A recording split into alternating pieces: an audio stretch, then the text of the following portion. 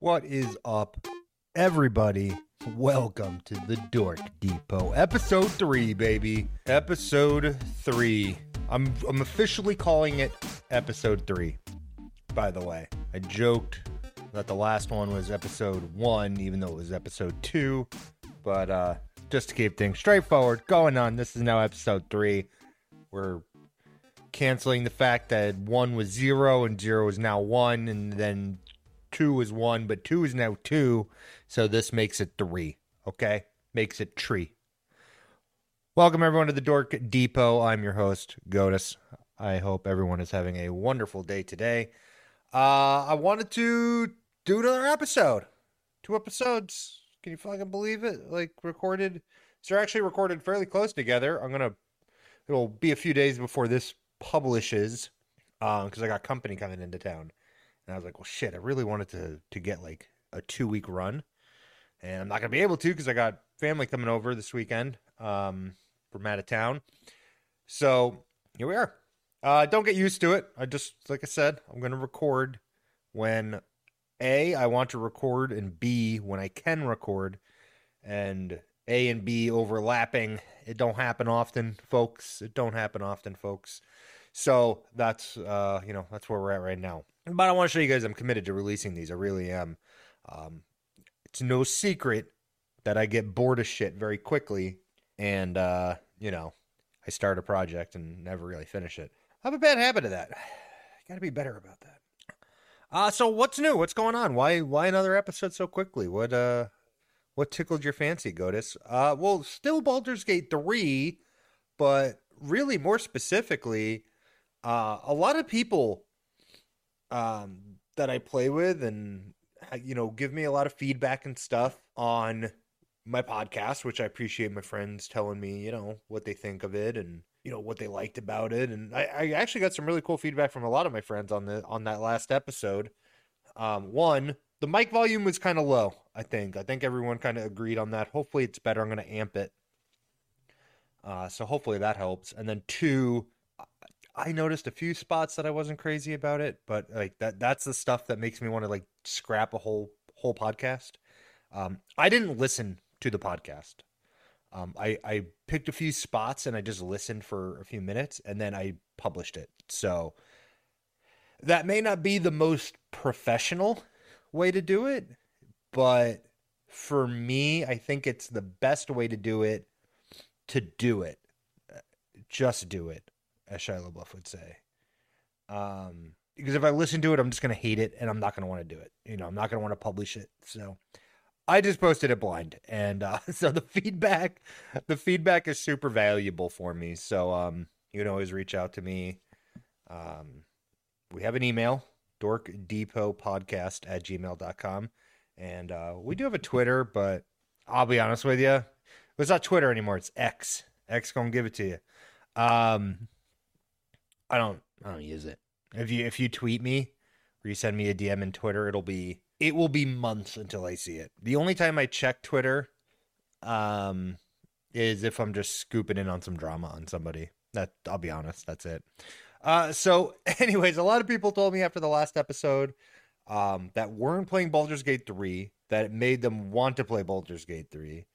And a lot of people from another half of my friend group were basically like, man, I don't play D&D, but it makes me kind of like wonder more about D&D. And I have other friends that have been playing Baldur's Gate 3 that have given them kind of that D&D itch.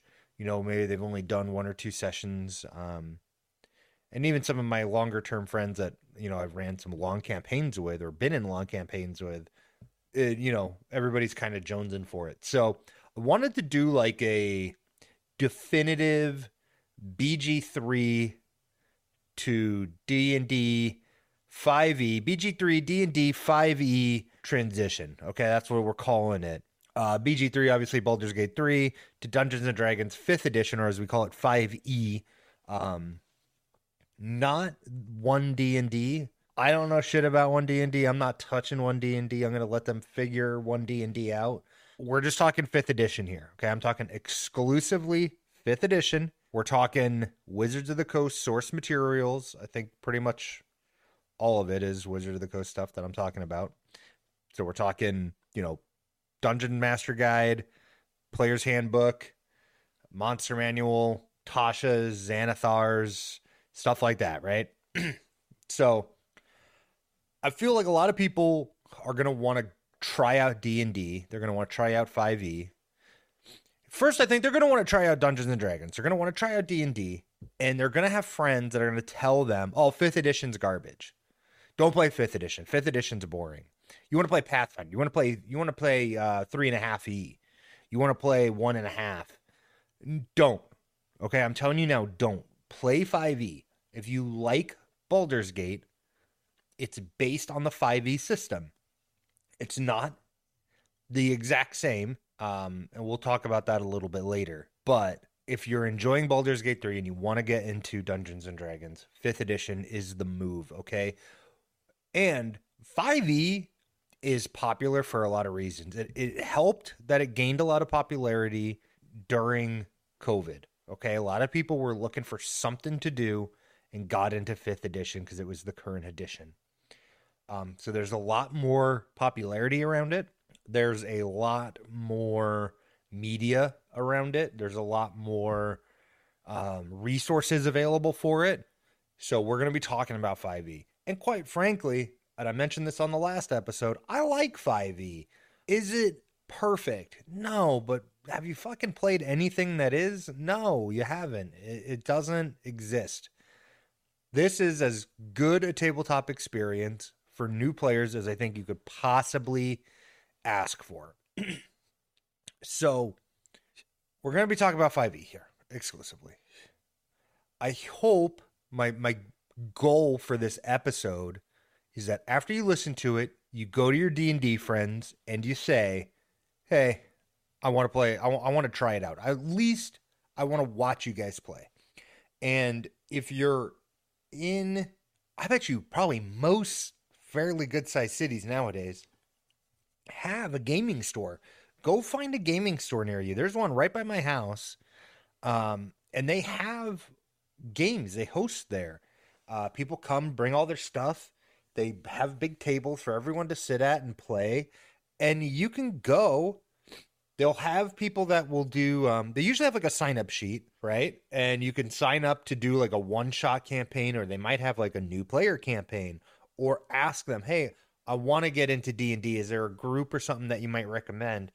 They may have their own group and they're looking for a player, and they might really like new players. A lot of DMs and groups love new players because new players aren't jaded. They're not cynical. They're really open to learning.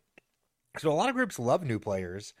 And then on top of it, you might be able to just go and say, "Hey, you guys mind if I just sit with you and kind of watch? I don't play D&D. I just kind of want to get a feel for it." I couldn't think of one group that would say no to that. If you were just like, "Hey, I just want to check this out. You mind if I sit with you guys?" They would love to have the company because let's face it, we're nerds. There's a reason this is called the Dork Depot. We love to share our hobbies of dorky shit with anybody that will listen. I was literally in Total Wine today.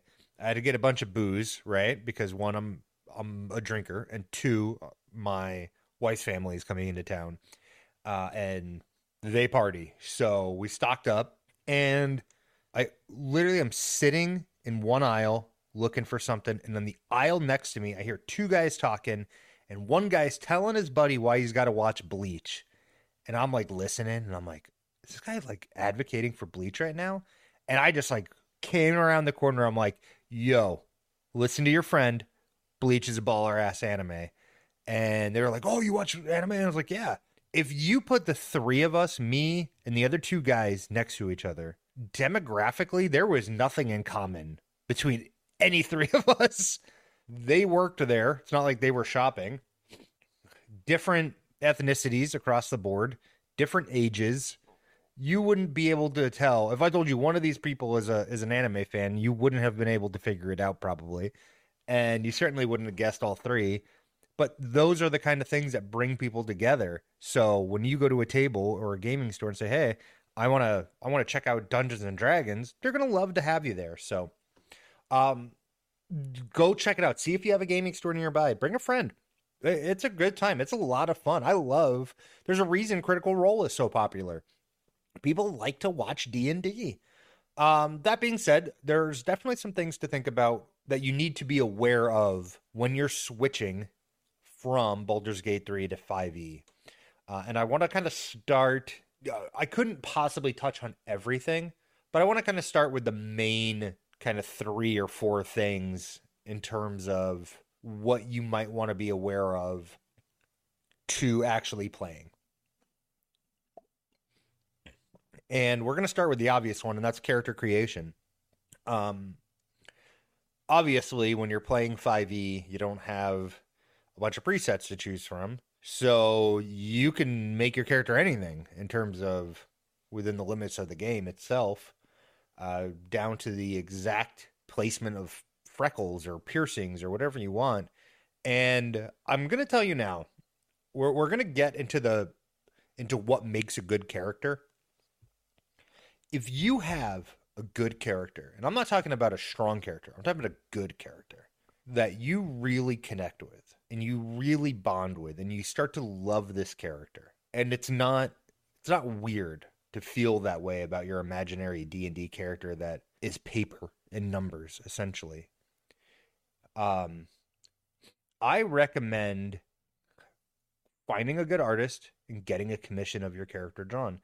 It's a really cool treat to yourself, or maybe a gift for somebody at your party. Birthday. Obviously, it's a for fairly expensive gifts, but you can get little mock-ups and stuff done fairly cheap. You can always go on Fiverr. You could go on, I'm sure, like any art haven. Just a shameless plug for a friend. Um, you know, Probably find an artist, work out a commission, um, and get your character drawn, and it really will bring it to life, and you'll just really start to invest and immerse yourself in this character, and that's really the key to having a good character is the immersion of it. If you are you feeling it now, Mr. Krabs? It's kind of one of those moments where you really got to just dive into it, jump into the deep end. Don't be, timid about it. Let the dorkiness of it wash over you and just roll up your sleeves and do it. And you're going to find that it's a lot of fun. Now, moving into character creation. Assuming we're playing with the standard official classes, you're going to find everything from Baldur's Gate 3, plus you're going to find the Artificer, which I think is a really wonderful class. I do hope Artificer. I mean, there's already mentions of artificers and characters that are artificers in Baldur's Gate 3, so I do hope it becomes a playable class. But the Artificer is it's a unique class. They are either alchemists, so they're brewing potions and stuff, or they're like more of armory focused, creating magical items, or there's like artillery, kind of set for like battlefield control, like through grenades and bombs and stuff like that. It's a really cool class. I tell everybody, play what you want. Play the class, the subclass, the race, the subrace that you want to play. And this is going to be a recurring theme throughout the character creation. But one, make sure you talk to your DM about what's allowed and what isn't. Personally, there's usually a handful of races that I ban out of the very extensive list of races that are available through my campaigns.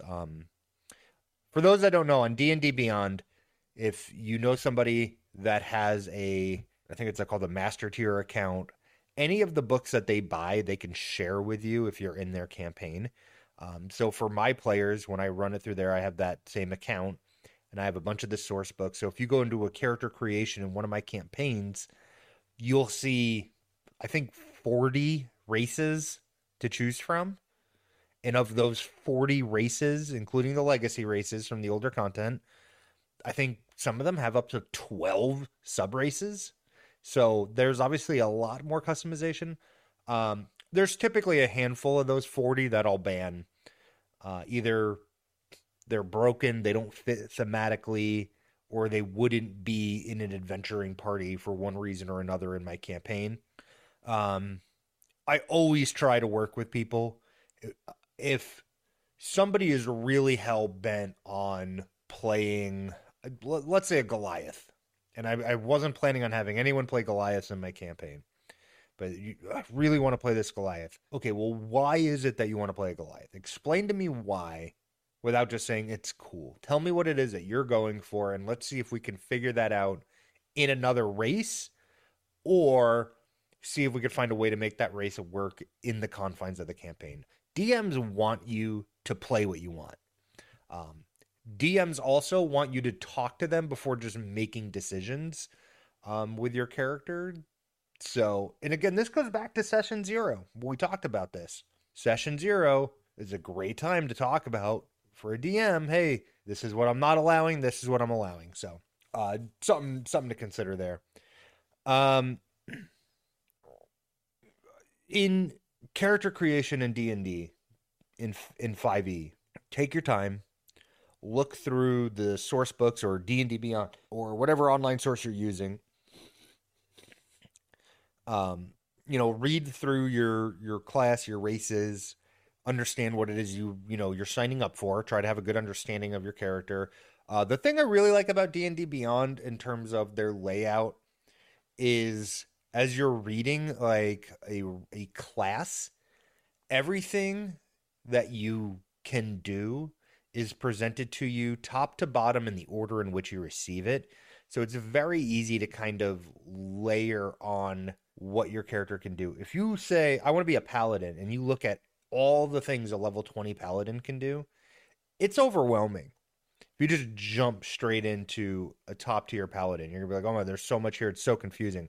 It's like if you play WoW and you've ever boosted a character, or if you get the expansion and you buy it with a boost, you boost a character that you've never played, a class you've never played, and you're like, I don't know what any of these do. I don't know how to play this class. Because you didn't level it up yourself where it gives you one spell, one ability, one mechanic at a time. It throws everything at you all at once. So, kind of the same thing. Start at level 1. What do you get at level 1 as a paladin? Level 2, it'll tell you. At level 3, you get this. At level 4, you get, read through it that way, and you'll find it a lot more easily digestible. And maybe only go a couple of levels at a time to kind of prepare yourself for what the confines of the character are going to be. Levels don't come quick in D&D, and I'm sure if you play Baldur's Gate 3, you've noticed that. They do a good job of emulating that. Experience isn't, you're not gaining 2-3 levels a session, okay? It's not Diablo, right? For classes, like I said, you have all those classes you had before, plus Artificer. The difference is in subclasses, just in like the base materials, along with a couple of the guides. I think there's 8 subclasses for Barbarian, 7 for Bard, 14 for Cleric, 7 for Druid, 10 for Fighter, 10 for Monk, 10 for Paladin, 7 for Ranger, 9 different Rogues, 7 different Sorcerers, there's 8 different Warlock Patrons, and there's all the Wizard schools, the School of Abjuration, School of Evocation, but there's also 3 other subclasses for the Wizards, and then Artificer has 4 different subclasses, so there's a lot more to choose from. If you're multi-classing, or that's a plan, multi-classing does not work the same way in 5e as it does in Baldur's Gate 3. It's much easier to multi-class in Baldur's Gate 3. That being said, I don't know, going forward, I may change my rules, and we'll talk about home rules in a second, but I kind of like the multi-classing system in 5e. I think it allows for a lot of flair. I don't multi-class a lot. It's not a way I like to play, but I do sometimes. I feel like sometimes it becomes meta and not doing it for the right reason, so I typically don't, but that's, up to everybody. In 5e, if you're wondering, you need specific ability scores to multi-class. So you can't just be a paladin. You need a certain, I think, like strength and charisma score of like 16 or something to put a level into paladin. So, if you're playing a ranger where your main skills are dex and wisdom, those skills are probably way down. You're going to need multiple ability score increases, or, I suppose you could say magical items, but then you could never take them off or you would lose your multi-class level. to be able to multi-class into something like a paladin, which makes it very, very cost prohibitive. That's why typically when people do multi-class in 5e, it's typically stuff that's similar. Like paladins might pick up a level of fighter or a level of cleric, something like that. Um, the other thing too is if you have an idea in your head about what you want to play that's not represented, talk to your DM about it. It's very, very easy to make up a race if you're not looking to super customize it. And a really good example is I have a player in some of my campaigns, and she loves to play a cat. And we'll actually talk about this later, because I think it's a really cool concept for a character. But she wants to be a cat. She doesn't want to be a human that's pretending to be a cat or shapeshifted into a cat. She wants to be this sentient cat. Um, okay. Well, I don't want to come up with a whole cat race, but what if we just take elf and say it's a cat? You just use all the same bonuses. You make it a cat. You like the bonuses of elf? Okay, well, you have those bonuses and you're a cat. Maybe you tweak one or two things. Maybe you know, do reduced fall damage. You do a smaller hit die. Penalize the hit die of the class or something. Uh, you know, increase the movement speed. Well, whatever it may be. There's little things you could do. Give them better night vision, dark vision, um, and talk about the complications of being a cat. People are going to think you're a cat. They're going to treat you like a cat.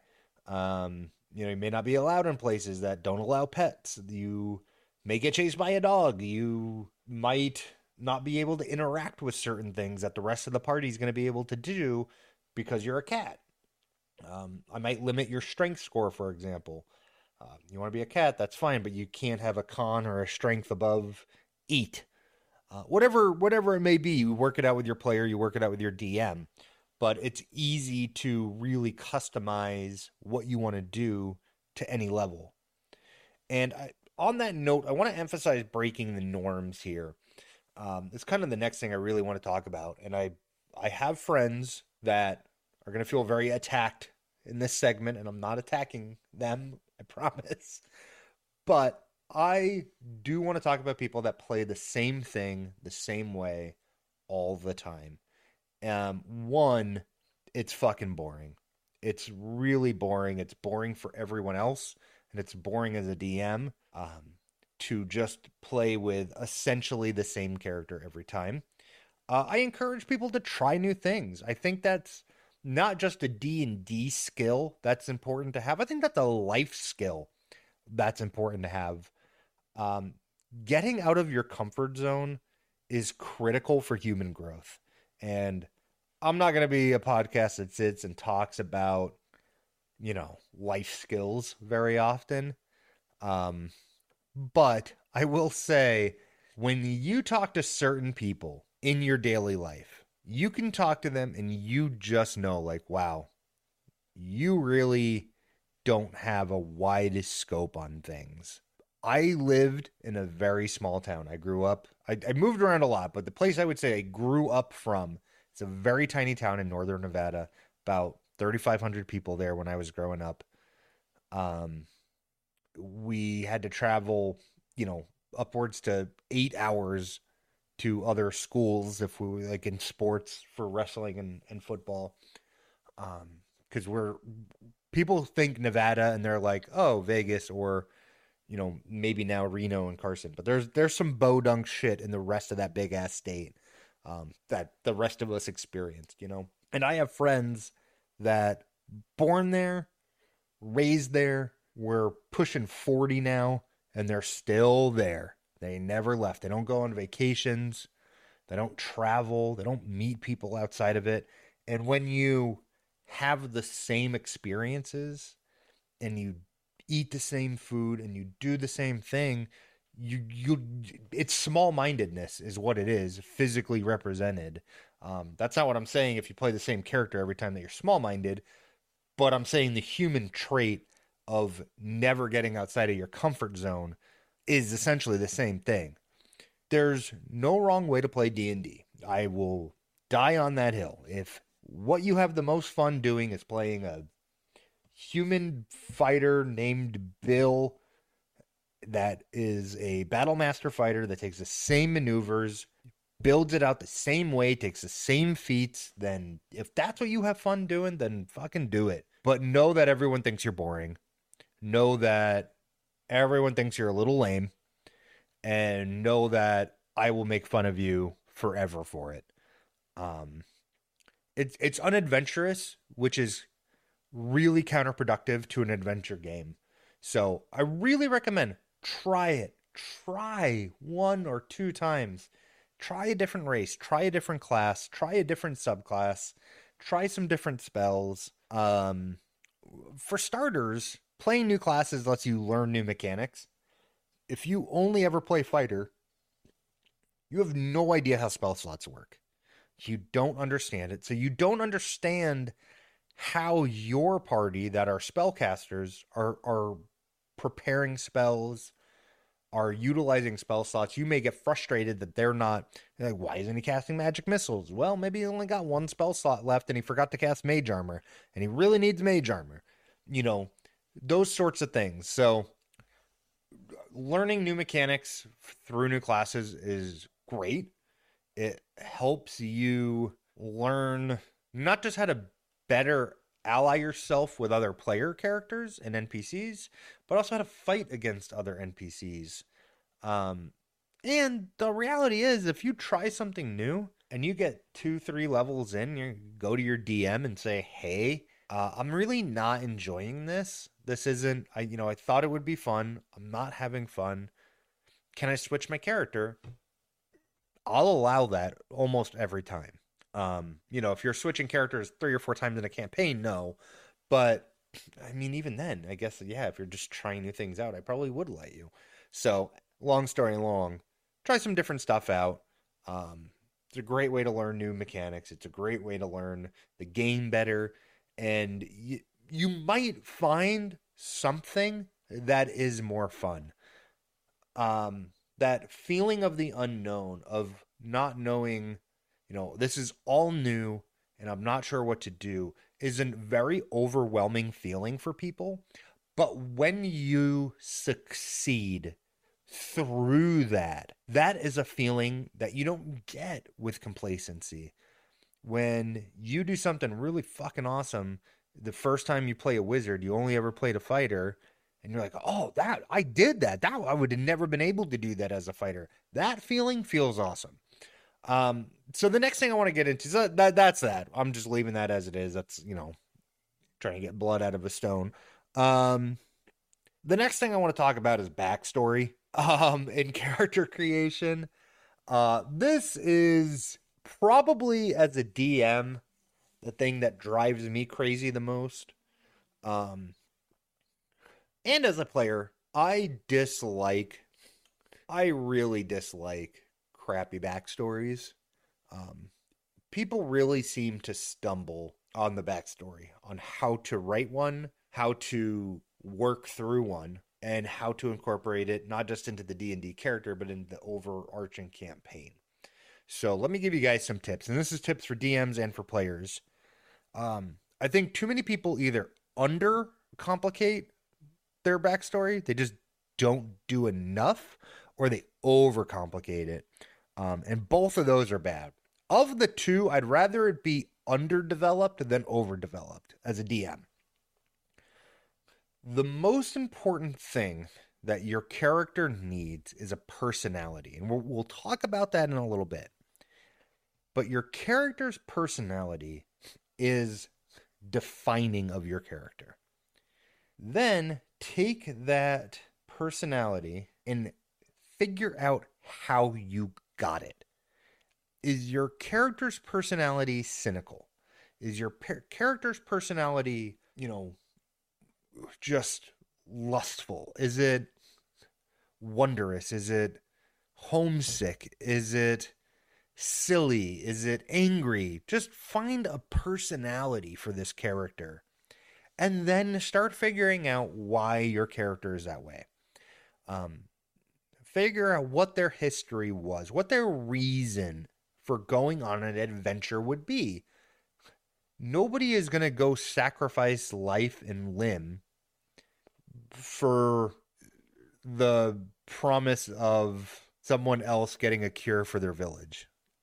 You know, that's not enough. If you're a group of mercenaries and one person has a tie to the campaign, the rest, it's got nothing leading into it. I would recommend that, again, session 0, you sit down with your DM and start spitballing your backstory a little bit with them. Start figuring out, you know, hey, what kind of campaign is this going to be? You know, this is what I was thinking for my character. Does this fit into the story? And even if you're having trouble, the player's guide has tables that you can roll, I think like a D6 or a D8 on, and it will just give you some general like backstory to your character. The other thing too, speaking of backstories, Baulder Gate 3, you have to pick a backstory, right? You have soldier, you have charlatan, you have acolyte, you have, I think, like street urchin. Don't just pick one that gives you the traits you want. Pick one that fits your character. You have the same thing in D&D. If your character is a pacifist and you want to go with the soldier background, what happened from when they used to be a soldier to now when they're a pacifist? And if they are going to still be violent, then, you know, what happened as a soldier to why are they maybe not a soldier anymore, but they're still fighting? All that stuff can really help you fill in this backstory. I also recommend that you don't overcomplicate your backstory. Leave it a little vague and let your DM fill it in. Give your DM the opportunity to tie things into your backstory that you yourself don't know about. When you do that, it can really give you as a player moments in the story that are super kick-ass. So, let me give you guys some suggestions, some ideas. Maybe you want, you know, the classic, how would you say it? Like, you want your classic, I'm looking for a lost love or family member type backstory, right? If you write the whole backstory of what happened to them, where they are, why they left, you don't have much in the way of a story ahead of you that's going to surprise you. You're just waiting until you get to a certain point in the campaign to do the thing that you know you have to do to save your family member. If you tell your DM, hey, I want to be looking for somebody. I want to be looking for someone. I don't know who I want to look for. I want to keep it kind of surprising. If I was a DM, I would say, okay, let's figure out a couple of generic parts. You know, is it a family member? Is it a lover? Might make a really big difference. Is it somebody that you want to find for a positive reason or a negative reason? Are you looking for somebody for revenge? Or are you looking for somebody, is it just a childhood friend? You know what? Let's figure out a generic part of it. And you say, okay, I want to be looking for my wife's sister. My wife died, and I know she has a sister out there in the world somewhere. I just don't, maybe that's all you know. Okay, perfect. We can make that work. I would not tell you anything else. Maybe we would just come up with a name. What's the sister's name? Okay, perfect. There we go. And then throughout the story, you might find little bits and clues of a person that is going by an alias that is your sister-in-law, and you don't even know it. You might be at odds with this person. There may be a moment where you're in combat against this person, and you find out the truth mid-combat that this is who you're looking for. Or maybe a body that you found she already succumbed to something, or she's not as innocent as you thought, or maybe it's somebody that you're falling in love with as a player character. Maybe it's just right under your nose. It's been the local tavern waitress, bringing you guys your beers at the inn on your long rest. Who knows? We can do a lot of fun things with that. So that's one way that you can take a very classic trope of a backstory and just make it a little spicier for yourself for the rest of the campaign, because they are going to be invested in your backstory. If you are spending, sessions upon sessions looking for this person, and your party, you all have this tie-in together, as the campaign goes on, you will start to feel exceptionally close to the other player characters. And I can always remember there was a campaign that I was in where every terrible decision that could be made was made, and we split the party up a lot exploring, and two of them stumbled into an aboleth's lair. And it was a bloodbath of, one, knowing that they were, as a player, knowing that, okay, these guys are in an aboleth's cave, and knowing that your character doesn't know that. And I cannot stress, metagaming destroys campaigns. Your character is not going to be tasked with, okay, explore this hallway, and then halfway through, you're not going to be like, I just want to randomly backtrack and go down Bill's hallway and just see what they're doing. Like, you're not going to do that, right? Even if you as the player knows, oh shit, my friends are in danger, your character does not know that. So you have to play to that. It's one of the things I really stress as a DM.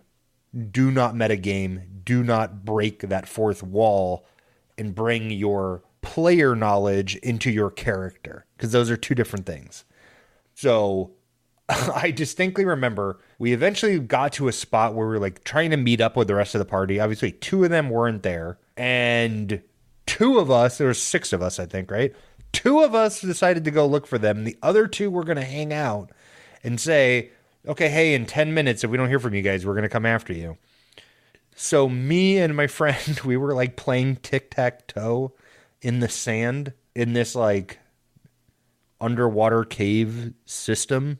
And we're like playing tic-tac-toe as we know our friends are dying. And then like, oh, it's been 10 minutes. We should probably go check on them. And then it took us forever to get to them.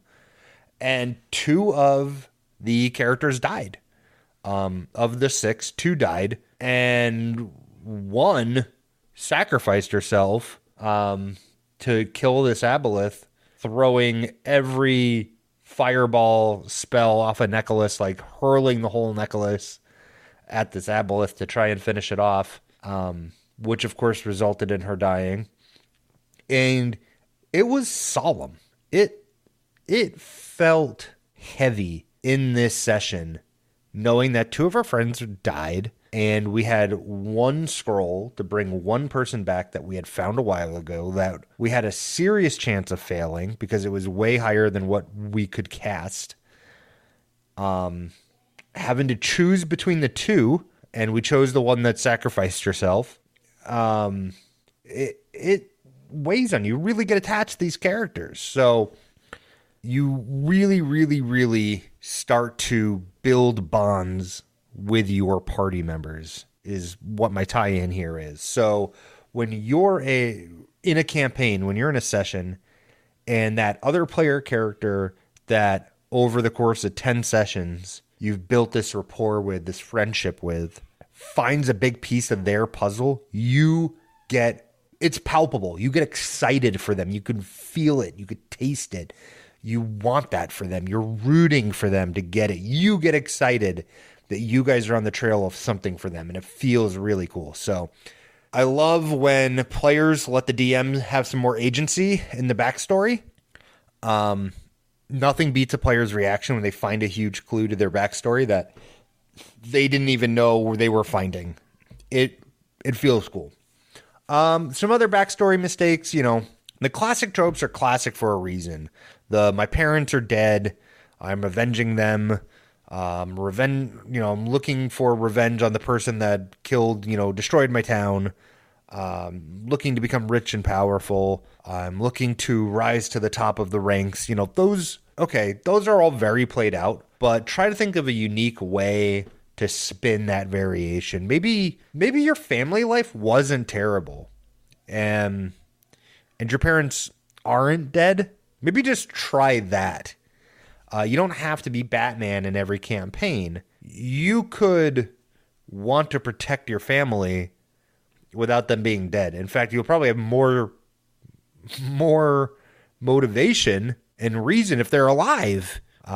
Maybe you'll find out later in the campaign that the merchant lord that you're helping is actually planning on razing the town that your family is in. And you got to make a really tough choice, of betraying your employer. And it may cost you guys a lot in terms of gold and setback and that sort of thing and leads, to save your town, save your family, or maybe you get caught trying to give word to them somehow or sabotage it from the inside. There's a lot of cool things you could do with that. Maybe your family is the bad guy.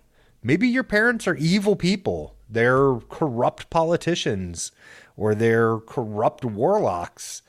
That's where you got your magical source from. Maybe you're not magical and your parents are, and they've shunned you for it.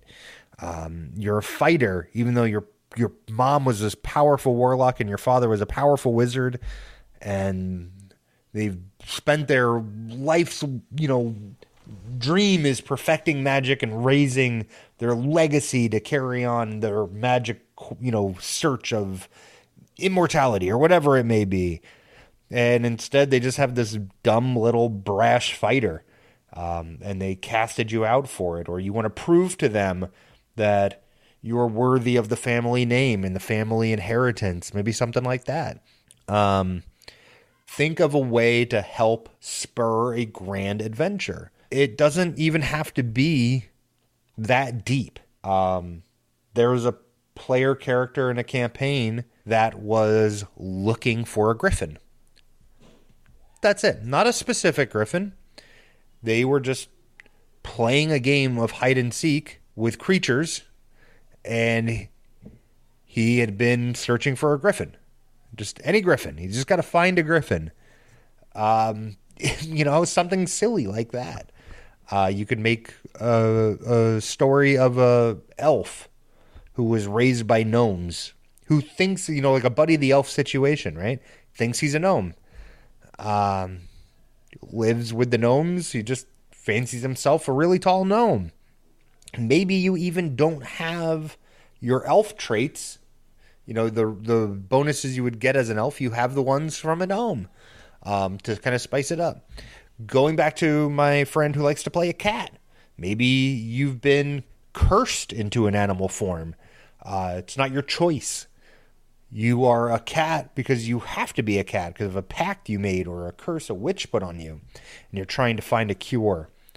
And, if you're feeling adventurous or if you're just really lazy, write your personality and just tell your DM, I don't have a backstory. I'm going to let you decide it as we go, as long as I'm involved. And you improv everything. You just find out in the middle of a thing, hey, this is a friend's home that you recall playing in when you were a kid. Where's your friend?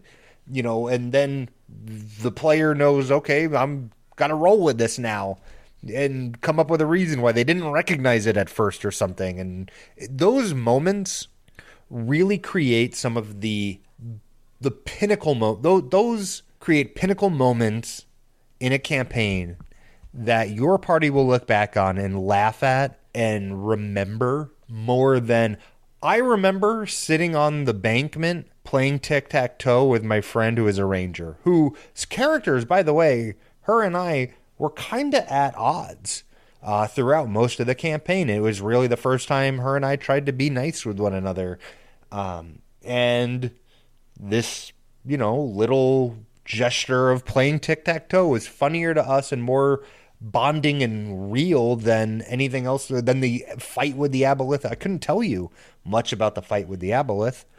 I could tell you I was a paladin sorcerer with wild magic, and I was burning spell slots on the attempt that I could cast fly. randomly, like what is that, like a 1 in 100 chance to try and get to my party quicker. And I was like, all I need to do is not roll, I think like 2 or 3, which is grease, as I'm like climbing through this precarious cavern on the ledge because the rest was water and I'm wearing all my plate mail. And what do I frickin' roll? I cast grease on myself right then and there and fall into the water. That is way more memorable and way more hilarious, even in the gravity of the situation of everybody dying, at the table, than anything else was. So those little moments like that really make D&D special. The other thing I would say, be sure your backstory is fitting for your level, and make sure your station is fitting for your level. If you're a level 1 adventurer, you are not a world-renowned powerful mage or the leader of a crime syndicate or a general in the military. You are a common militia member. You're maybe an acolyte or a wizard's assistant, that gathers the books and cleans the tower for him. You might be a ward or a cook in the kitchen of a great king. You might be a town guard member, a volunteer town guard member, but you're not, you're level 1. You're a fucking nobody. Nobody knows who you are. You're level 1. That's the point of D&D. You're just a plain old average Joe. And if nothing else in building your character, if you're really struggling, a quirk or a flaw, a little bit of flair can really make a character. And I'll give you guys some examples from some of my campaigns. You don't need to do voices, but a speech pattern can be very fun. Maybe your character repeats everything they say twice. Maybe they talk really fast. Maybe they talk really slow. We had a character who, one of our friends, she played a gnome. I think it was like a gnome druid or a gnome rogue she had some really good quirks in all her characters. She makes great characters. I think this is the one that liked buttons. Buttons are shiny objects, and it also was adamant about leading the party when we would go places. They wanted to lead us everywhere, but they had a terrible sense of direction. So anytime we had to go from even just the tavern to the city hall, even if we'd been there 3 times, we knew you just walk out of the tavern and you go straight. She would make a huge in-game fuss about leading the party and then instantly making a left and like bringing us down to the docks or something. It was hilarious. We were always lost because there was no arguing with her because she was relentless about leading the party. It was so funny. I have another friend in a campaign that they played, not one that I was in, but he had shared it with me. He played a minotaur that was attracted to cows, obviously, and it hated doors. It would just break doors everywhere it went. It just fucking hated doors. It would rage. Like, something dumb like that, quirky like that, can create the best moments, if nothing else. I had a character that was pompous, that was just like assuredly always felt right. That can be a little overbearing if you're playing with strangers. So if you're going to do something like that, or a character that always steals, that's going to play counter to the party. Make sure you're talking to everyone about that stuff first. But if you're playing with friends and you know what you can get away with, sky's the limit.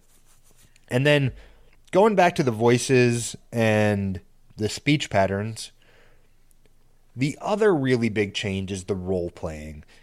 And people are terrified of role playing in D&D, especially new players. And I blame Matt Mercer. There's a lot of people, if you go on YouTube and you search Matt Mercer syndrome, you will find a lot of videos pointing out the harm Matt Mercer has done for Dungeons and Dragons. Now, admittedly, it's one specific area and everybody loves Matt Mercer. We all think the world of him. And even he is very aware of the Matt Mercer effect. You can't watch Critical Role with these extremely talented artists that are voice actors, that are writers, that do this for a living. This is their job. And compare yourself to them. You can't do it. It's like me. I like to cook. I do my best cooking when I'm just cooking. But if I start reading a recipe and watching how Gordon Ramsay does something and comparing it to something I maybe had in his restaurant, I'm never going to live up to that expectation. I'm not a professional chef. I haven't been doing it for 30-something years. I don't have any Michelin stars. I can't compare my cooking to Gordon Ramsay's cooking. I can just cook the best that I can cook, and people enjoy my cooking for that. Same thing. Do the best that you can do. You don't need to do a funny voice. And if you want to try a voice, you don't have to do it all the time if you don't feel comfortable doing it all the time. Maybe you want to try it in a few spots, see how it works. Great role play starts with you being comfortable with your character. When your character's personality and their end goal is comfortable to you, you will role play the character just fine. Being yourself. That's it. That's all you have to do. You don't need witty lines. You don't need a specific voice. You can role play your character in a lot of ways that are very engaging. And I would say I have played with numerous people that I've seen the gamut of people that are terrified to roleplay and people that really embrace it. The people that are nervous to roleplay, terrified to roleplay, as they start just talking more, not roleplaying, but just talking and getting more involved, it opens up so much more immersion, because then you feel for the first time like that character is coming to life. Even if it's very reflective of the player, the character is becoming somebody. They're talking. They're throwing out what they want to do. They're throwing out, what they're doing in the room. They're explaining, maybe something to another character. So that's a big thing. Don't stress about being a voice actor. And then on that note, your DM isn't Matt Mercer either. I mean, unless he is, which, fucking A, good for you. Don't expect your DM to be able to do the things that Matt Mercer does, if they're doing a pre-written campaign. Or somebody like me that likes the DM, doesn't always have the time, doesn't get to do it a lot. So when I pick it up here and there, I'm always a little rusty. It takes me a session or two of kind of fumbling about a little bit to kind of get into the groove of a session. Be patient with your DM just as much as the DMs need to be patient with players, especially new players coming from Baldur's Gate over to D&D 5e. Few last minute things I want to talk about, and I'll let you guys go. The rule of cool applies in D&D. If your DM doesn't abide by the rule of cool, they suck. The rule of cool is I'll let you do anything that's cool, and I'll certainly let you attempt anything that's cool. If you want to ask me 800 questions about the environment because you're trying to find a way to improvise a very odd trap or situation, I'm probably going to let you do it. And I'll certainly let you attempt it. If you want to try to run, jump off of a building, catch the next building as you slide down, swing into a window, and stab an enemy before they even know what happened, fuck yeah, I'm going to let you try that. I am absolutely going to let you try that. You might have to make an athletics check twice, grapple check or something. I don't know. I'll make it up as I go. You might have to pass 2 to 3 checks to make it happen and still roll to hit, maybe with advantage. But I'm going to let you try it. It's going to be a cool moment one way or another. You're either going to do it, and it's going to be fucking epic, or you're going to miss, take a bunch of fall damage. The enemy's going to know you're there. They're going to capture you, and that's going to create something that nobody was planning for, and now makes a really cool, one-shot session.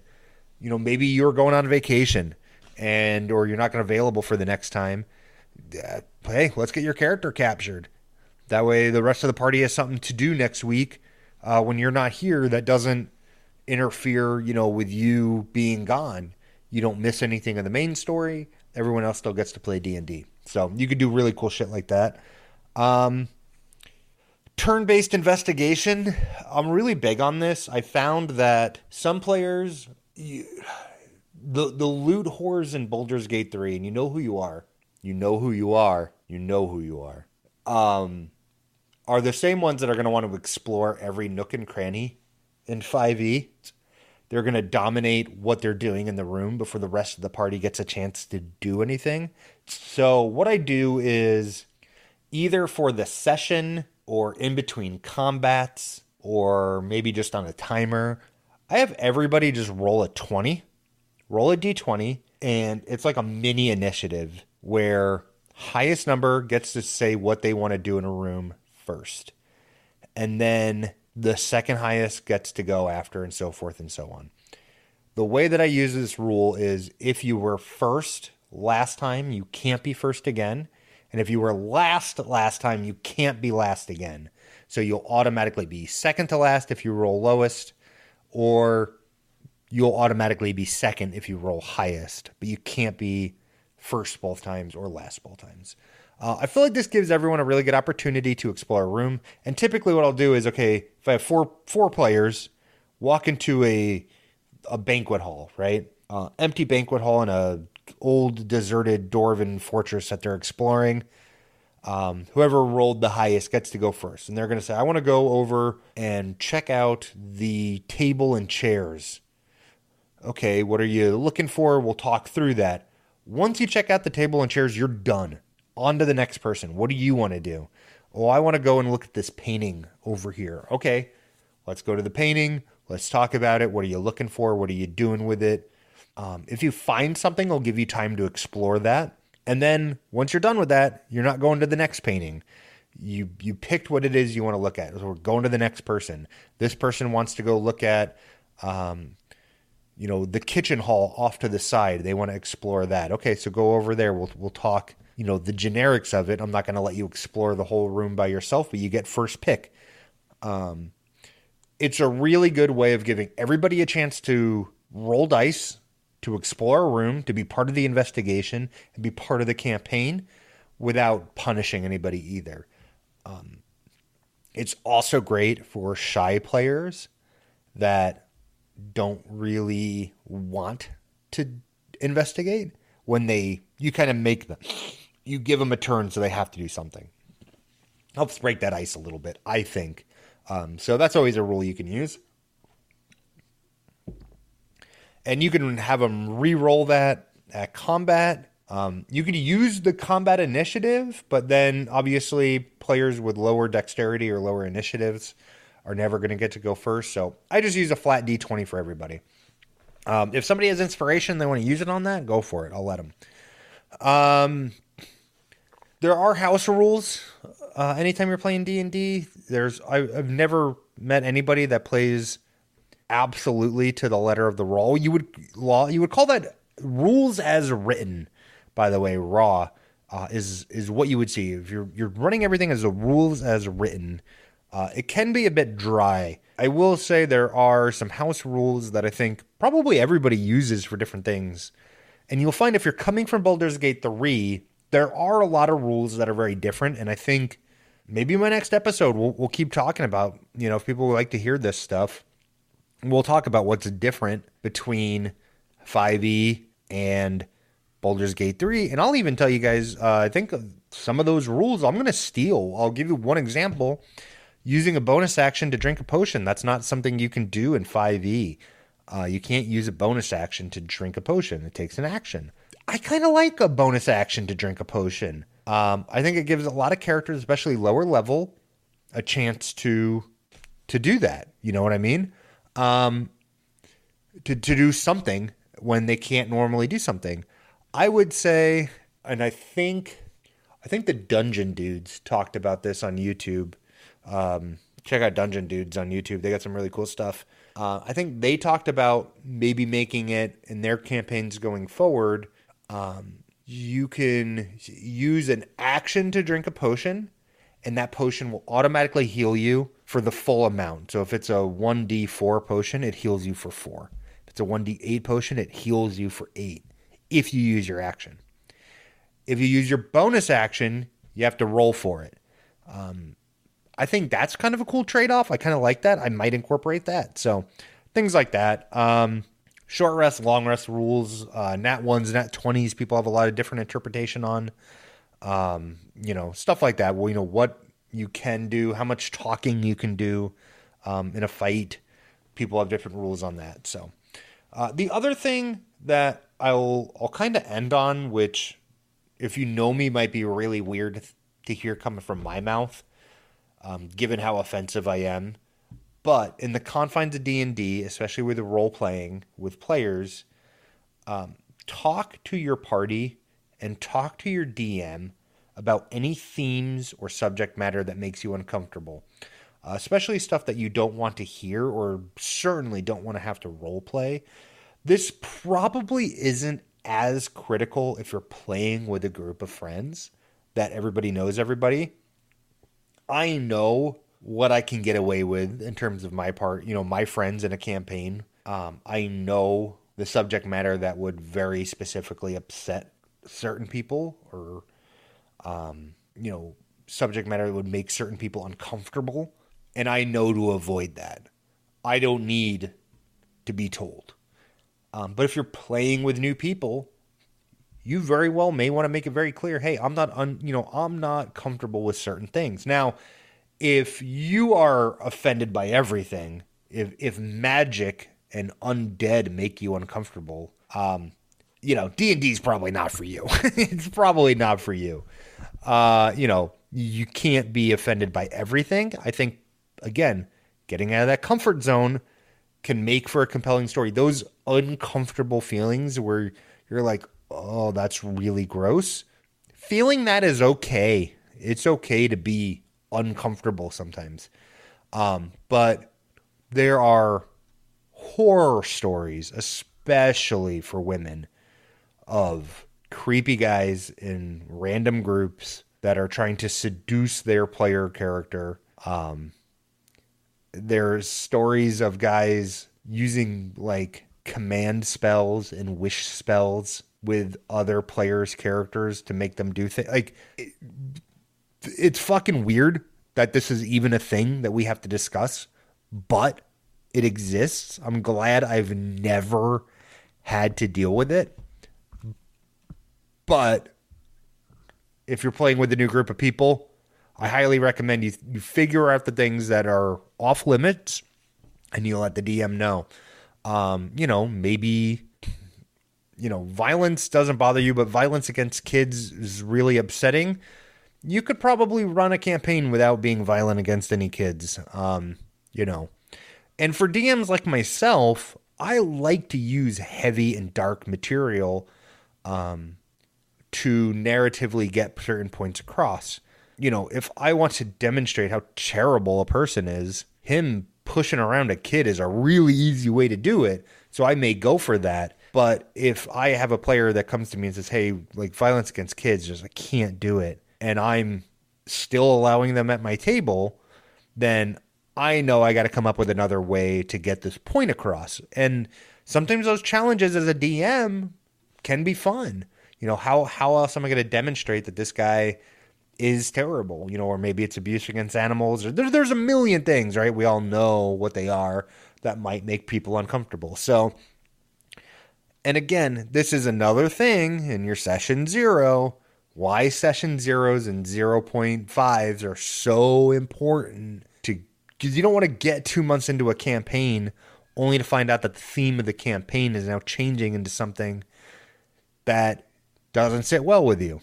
So that is the definitive 1%. So it's not fucking definitive at all. That is the very tip of the iceberg of transitioning from Baldur's Gate 3 to 5e. What the fuck the point of this episode? I didn't cover anything. I hope this helped you guys out. Fuck me. I've lost it here. I hope that this episode was fun to listen to. I hope it gave you guys some ideas on making characters. I hope it inspired you to maybe try to get into D&D or back into D&D. Give it a shot. If you ever want to know more about that sort of stuff, like I said, you can always email me, dorkdepotpodcast@gmail.com. Or if you know me personally, which a lot of you do, you know how to reach me. So there you go. That's all I got for you guys. We'll see what's on the next episode. Probably more Baldur's Gate. I don't know. I might switch it up. Although I'm really feeling the D&D episodes right now. And that was the whole point of this, right? Do whatever I'm feeling. So maybe Minecraft. Minecraft's been on my mind as well. And just food. Food has been on my mind. That's all I got for you guys. Word. Peace.